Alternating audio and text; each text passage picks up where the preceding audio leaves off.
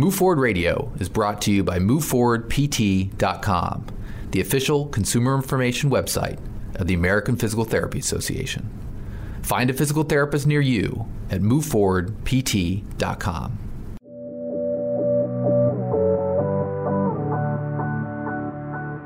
You're listening to Move Forward Radio, a podcast featuring interviews with physical therapists and other healthcare experts with advice on how you can move forward.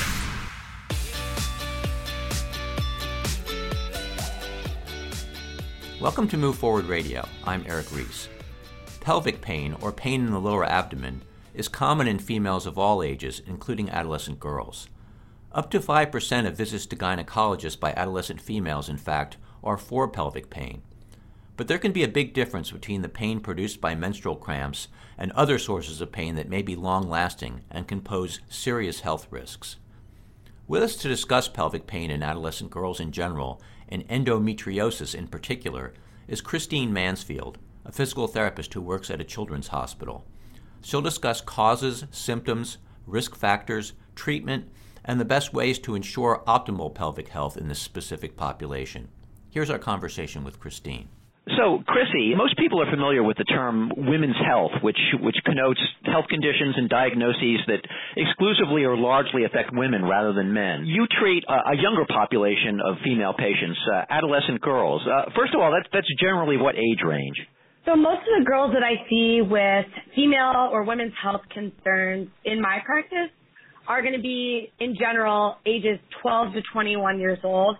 I've seen a few younger than that, but and some older. But generally, since I do work at a pediatric institution, the oldest we're going to see is 21 years old, and that's the general age range for those female health concerns that I see.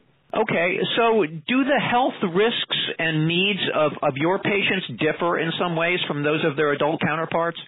Yeah, so if you think about girls going through adolescence, there's going to be some changes that come to mind naturally. So they're going to be getting a great amount of growth in height and weight during that time. Their hips are widening, so they might experience a time of clumsiness or just getting used to the size of their new body. They're going through puberty changes. There's a lot of hormonal things that come along with that. They're going to start their menstrual cycle. Most girls, on average, are going to start at the age of 12, and most start by age 13, but girls can start as young as 8 as well. So there's a little bit of a range there, but there's definitely hormonal changes that come along with that. And then in addition to these physiological changes that they're going through, they have a lot of demands related to school, extracurricular activities. A lot of girls are starting to place an increased value on their relationship with their peers, and they're comparing themselves to their peers.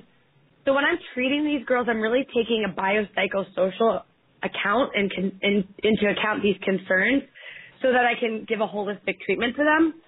Whereas if you're thinking of an adult counterpart that you see in a women's health practice, typically you're thinking of maybe traditionally more a postpartum woman, somebody who has had a child and going through some women's health concerns related to that, or perhaps some women that are going through or have gone through menopause. So just a little bit different concerns based on that age range that I'm seeing these girls in. So as you've described, there's really kind of an age-specific set of concerns here that might be a little different for adolescents than for adult women. Have those differences long been recognized by healthcare providers, or is this sort of a treatment area or an area of focus that's fairly new in healthcare? So healthcare providers should be trained in the developmental differences of adolescent girls compared to maybe older individuals. And they should be able to understand those developmental and hormonal differences in adolescent females. The American College of Obstetricians and Gynecologists recommend that girls should have their first gynecological visit between the age of 13 and 15 years to talk about their development and take into account any concerns in that regards or any upcoming kind of sexual history concerns.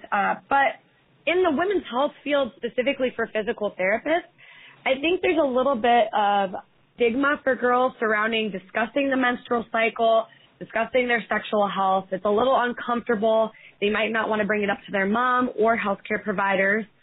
I'm pretty lucky because I work in an institution where there is a pediatric and adolescent gynecologist and gynecology department.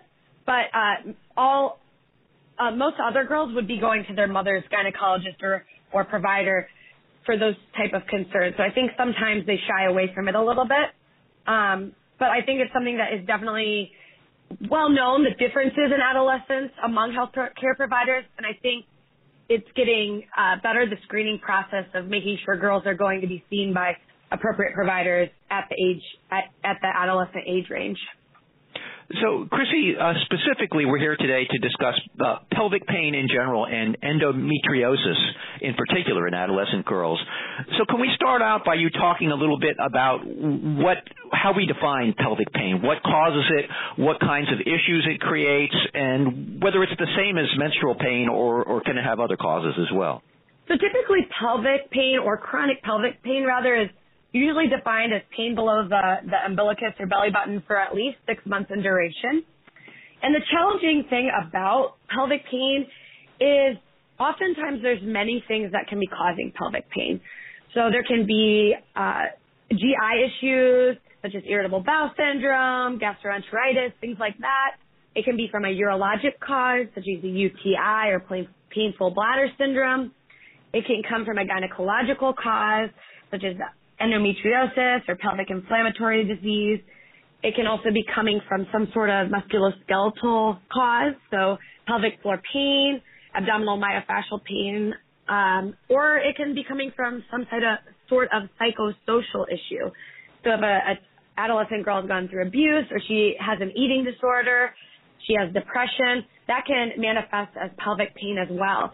That's what really makes it challenging to diagnose what the cause of it is, because there are many things that should be on the differential diagnosis list for these girls.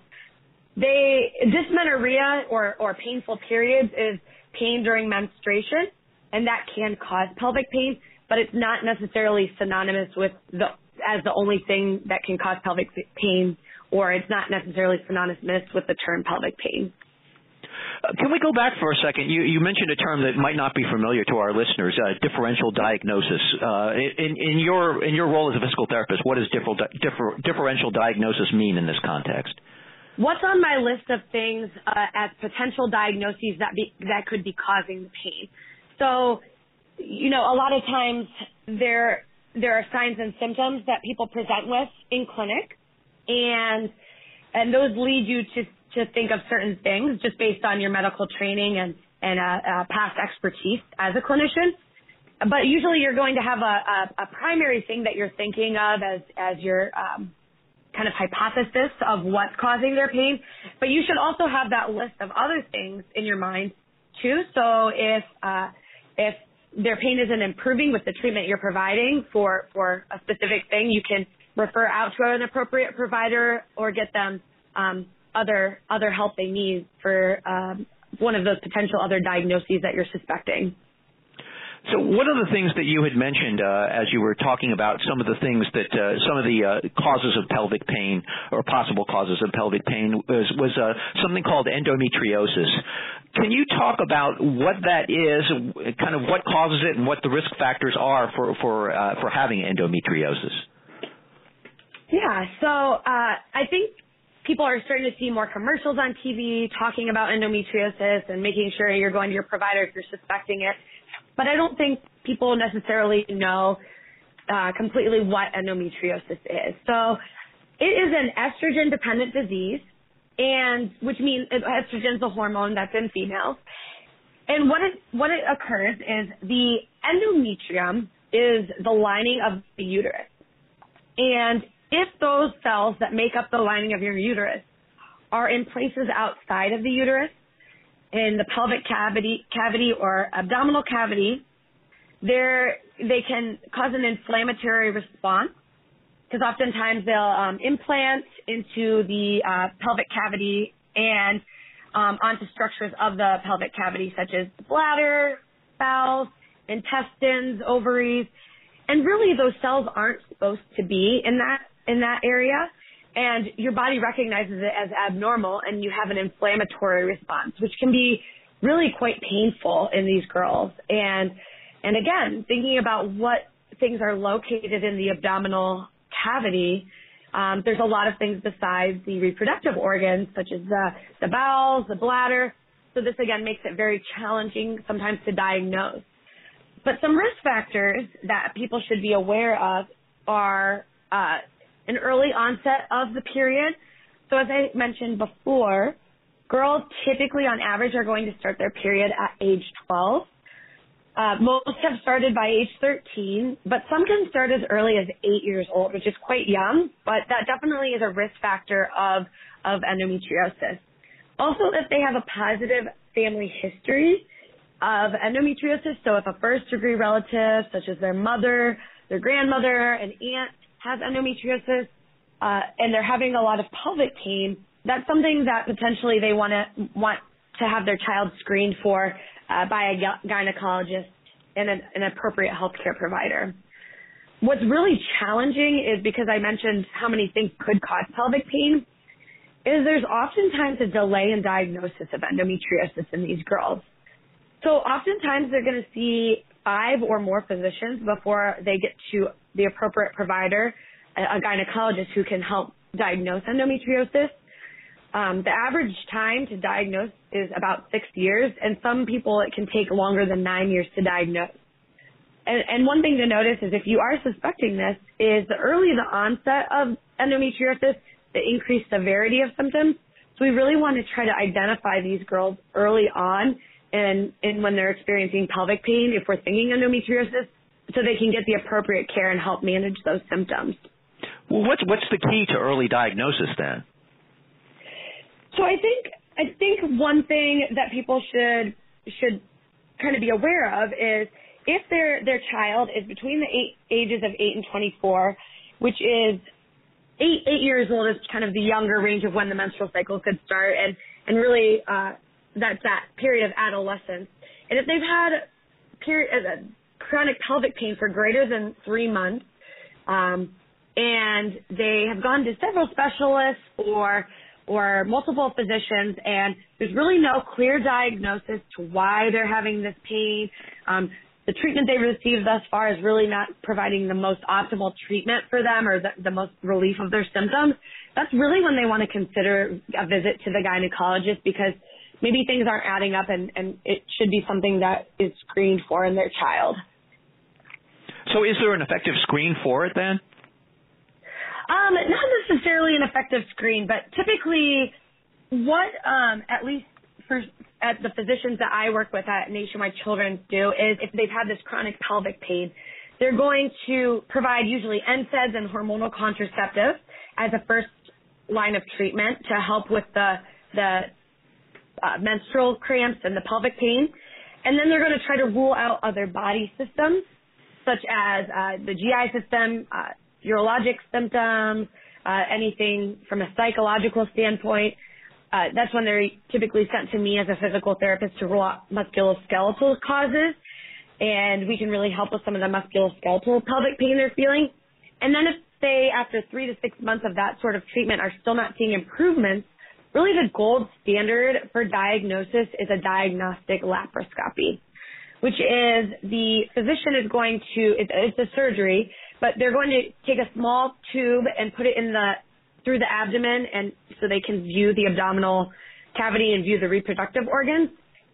And it's really diagnosed if they are able to visually see endometriosis, and if they take a biopsy of the tissue and it's showing that it is truly endometriosis. So there's not necessarily a screening test, but that's typically at Nationwide Children's, where I work, the standard of care that they go through to rule out other reasons that they are having this pelvic pain. And if things just still aren't adding up and they're not improving with that treatment, then they look into a surgical intervention. A quick break to tell you about Choose PT, the American Physical Therapy Association's national public awareness campaign. America is currently in the grips of an opioid epidemic. In some situations, dosed appropriately, prescription opioids are an appropriate part of medical treatment. But opioids only mask the sensation of pain, and opioid risks include depression, overdose, addiction, and withdrawal. The Centers for Disease Control and Prevention is urging healthcare providers to reduce the use of opioids in favor of safer alternatives like physical therapy for treating pain. Learn how a physical therapist can help you at moveforwardpt.com/choosept. And now, back to this episode of Move Forward Radio. You alluded to this earlier, but Chrissy, what are the risks of delayed diagnosis and treatment of endometriosis particularly in this case in adolescent girls? So some of the things that's been reported in the research as far as potential comorbidities or future issues they might have if it's not diagnosed is infertility. They could have a risk of adverse pregnancy outcome or preterm birth when they're trying to have a child later in life. They might have some autoimmune conditions that can develop secondary to it. And then kind of in the worst cases, ovarian cancer can develop later in life if it's not diagnosed. So there's many things that can occur secondary to it. And then, of course, quality of life-wise, the biggest thing for these girls are going to be a lot of pain, and they're not really able to maximize their ability to participate in their day-to-day activities with their friends, in their social lives, going to school, extracurriculars. So that's really, from the immediate standpoint, for an adolescent girl, they're not able to do all the things that they want to do in that stage of their life. Can you talk about the role of the healthcare team working collaboratively to treat endometriosis, and also what role physical therapy plays within that? Yeah, so as I mentioned before, typically if a gynecologist in my practice is seeing these girls who have this history of chronic pelvic pain and painful menstruation, they're going to send them to other providers, so usually GI, to rule out any sort of IBS or GI type symptoms that are causing pain. I can't tell you how many times girls, before they see a gynecologist, are sent to a GI specialist, and maybe the GI specialist isn't familiar with endometriosis, or they haven't seen a gynecologist yet, and they're on all these different medications, Miralax, things to help with, digestion, things like that, and they just haven't gotten the relief they needed. So from the other standpoint, a gynecologist will typically refer to a GI specialist just to make sure they're ruling out that as the cause. They'll usually be referred to urology. A lot of times they're referred to our chronic pain team, which is multidisciplinary, and they see a pain psychologist there to help them deal with their pain and help to rule out if there's any psychological or psychosocial roots of their pain. And then they always send them, whether or not they have endometriosis, they send them to physical therapy. And it's a really helpful intervention to these girls for a couple of reasons. So in people with chronic pelvic pain, 85% of them that have the chronic pelvic pain typically are going to demonstrate some sort of postural or musculoskeletal dysfunction that is contributing to their pain. And a lot of times that's in the form of myofascial trigger points, so kind of tight bands of muscles in their abdomen and their pelvic muscles and their hip muscles. And these can cause hypersensitivity and a lot of tenderness. And in girls with endometriosis, even if they've had a medical management, meaning they've taken over-the-counter pain medication, they've been prescribed an oral contraceptive, they have had the laparoscopy, even if they've had all that done and they have endometriosis and it's confirmed and they're getting this medical treatment, a lot of their prolonged pain and dysfunction is related to these tight muscles and trigger points and chronically guarding their abdomen muscles to protect, and that's contributing to some prolonged pain and dysfunction. So when I come in, what I really do is evaluate them, and a lot of times I'm palpating their abdomen muscles to see if they're tender, if they're guarding, and I'm teaching them how to calm down, because they probably have this pain, 3 to 6 months, if not longer. Some of them have had it for years. And I'm teaching them how to relax through diaphragm breathing, breathing correctly to get some expansion of their lower ribs and their abdomen. That provides a really nice stretch for them and just helps to calm their bodies down in general. I work on lengthening some of these really tight muscles. I do that through some manual therapy techniques that I've been trained in through my women's health training, and teaching them stretches. I think it's challenging because a lot of healthcare providers aren't necessarily familiar with endometriosis and might mistakenly try to really strengthen their muscles early on, do a lot of core and strengthening exercises that might increase pain in a muscle that's already really tight and tender. So lengthening before strengthening those muscles is really important. Working on their posture to get them out of that guarded position.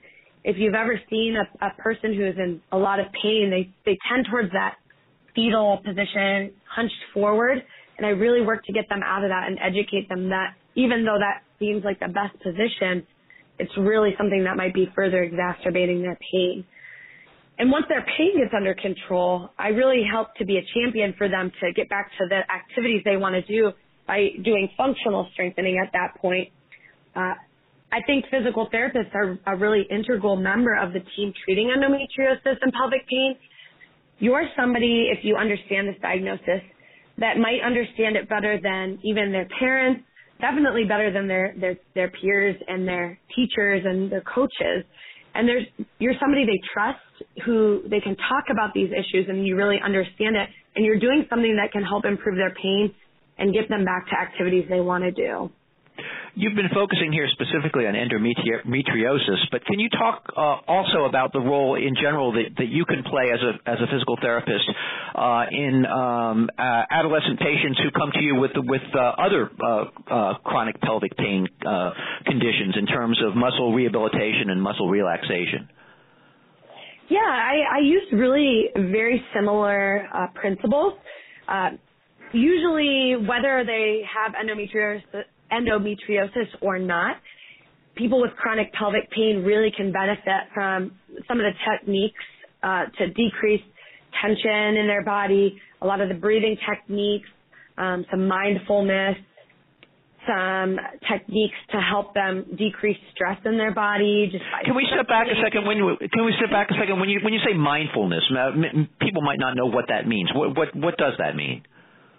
Yeah, so really it's trying not to focus on their pain and to not focus on things stressing them out in their life. So I think in healthcare in general, a lot of people are pushing for mindfulness, which really means like it's almost like meditation and trying to be in the present and not perseverate on your pain, things like that. So diaphragm breathing is a great way to do that. I even encourage, there's a lot of fun apps that are free on our iPhones or our smartphones anymore that you can download, and they're meditation apps, and they really focus on breathing and relaxation and being in the present.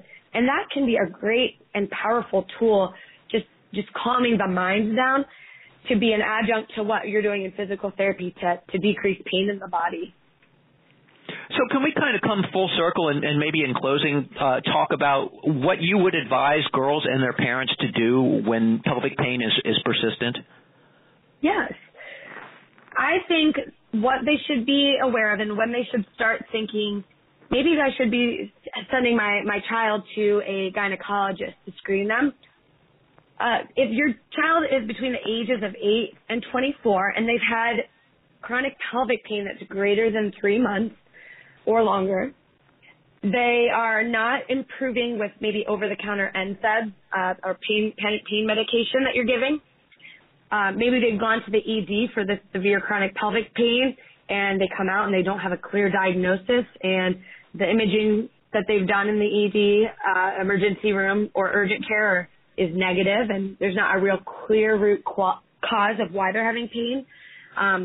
If they've seen more than one specialist for chronic pelvic pain without a clear diagnosis and really not any major improvements with the treatment they've been provided, that's when you want to start thinking, maybe I should be taking my child to a gynecologist because it could be a gynecological cause. Pelvic pain could be a gynecological cause, and it could be pointing towards endometriosis. That's really the time and some of the things that you want to think about if your child has gone through that experience is sending them to a gynecologist. I think sometimes also physical therapists really feel that, I'm an ortho physical therapist. I'm a women's health physical therapist. I'm a pediatric physical therapist. But really what I feel like I've been able to do is bridge the gap between those things, because people aren't always comfortable with endometriosis, either physical therapists or our parents or families, and really providing that holistic treatment for them can be really helpful. Does that mean that these patients and their families should seek out a specific kind of physical therapist, or a physical therapist who has experience in this area? I think they want to look for somebody that is familiar with the diagnosis of endometriosis and has experience treating pelvic pain, because it really is a really helpful intervention for them. And I can't tell you how many girls that I've seen that say, I feel like even little things that you do help me feel better day to day and help me feel empowered to do activities that I really love. So it's something you can definitely ask if you have this diagnosis or have chronic pelvic pain. You can ask your gynecologist if they know of any physical therapists who might be an appropriate provider to send them to help them with these needs. One thing I meant to ask you earlier was, is endometriosis fairly rare or common, or how likely is it that the pelvic pain that an adolescent girl is experiencing might be endometriosis? Yeah, so in general, in girls or women of reproductive age, it's prevalent about 10 to 15% of the time in all women of reproductive age. Specifically in adolescents, in those with chronic pelvic pain, so not all adolescent girls, but those who have experienced that chronic pelvic pain, which is that pain below the belly button for greater 6 months duration, it's prevalent about 25 to 49% of the time. So, it's something you really want to think about getting screened for if your child is having complaints of that chronic pelvic pain without a really known cause of it for that long duration of time. Well, Chrissy Mansfield, thank you so much for speaking with us on Move Forward Radio. We've really appreciated it. Yeah, thanks for having me today. You've been listening to Move Forward Radio. Insight from our guests is for informational purposes only and should not be used as a substitute for individual treatment by a medical professional. Subscribe to our podcast on iTunes or find previous episodes at moveforwardpt.com. Move Forward Radio is brought to you by moveforwardpt.com, the official consumer information website of the American Physical Therapy Association. Find a physical therapist near you at moveforwardpt.com.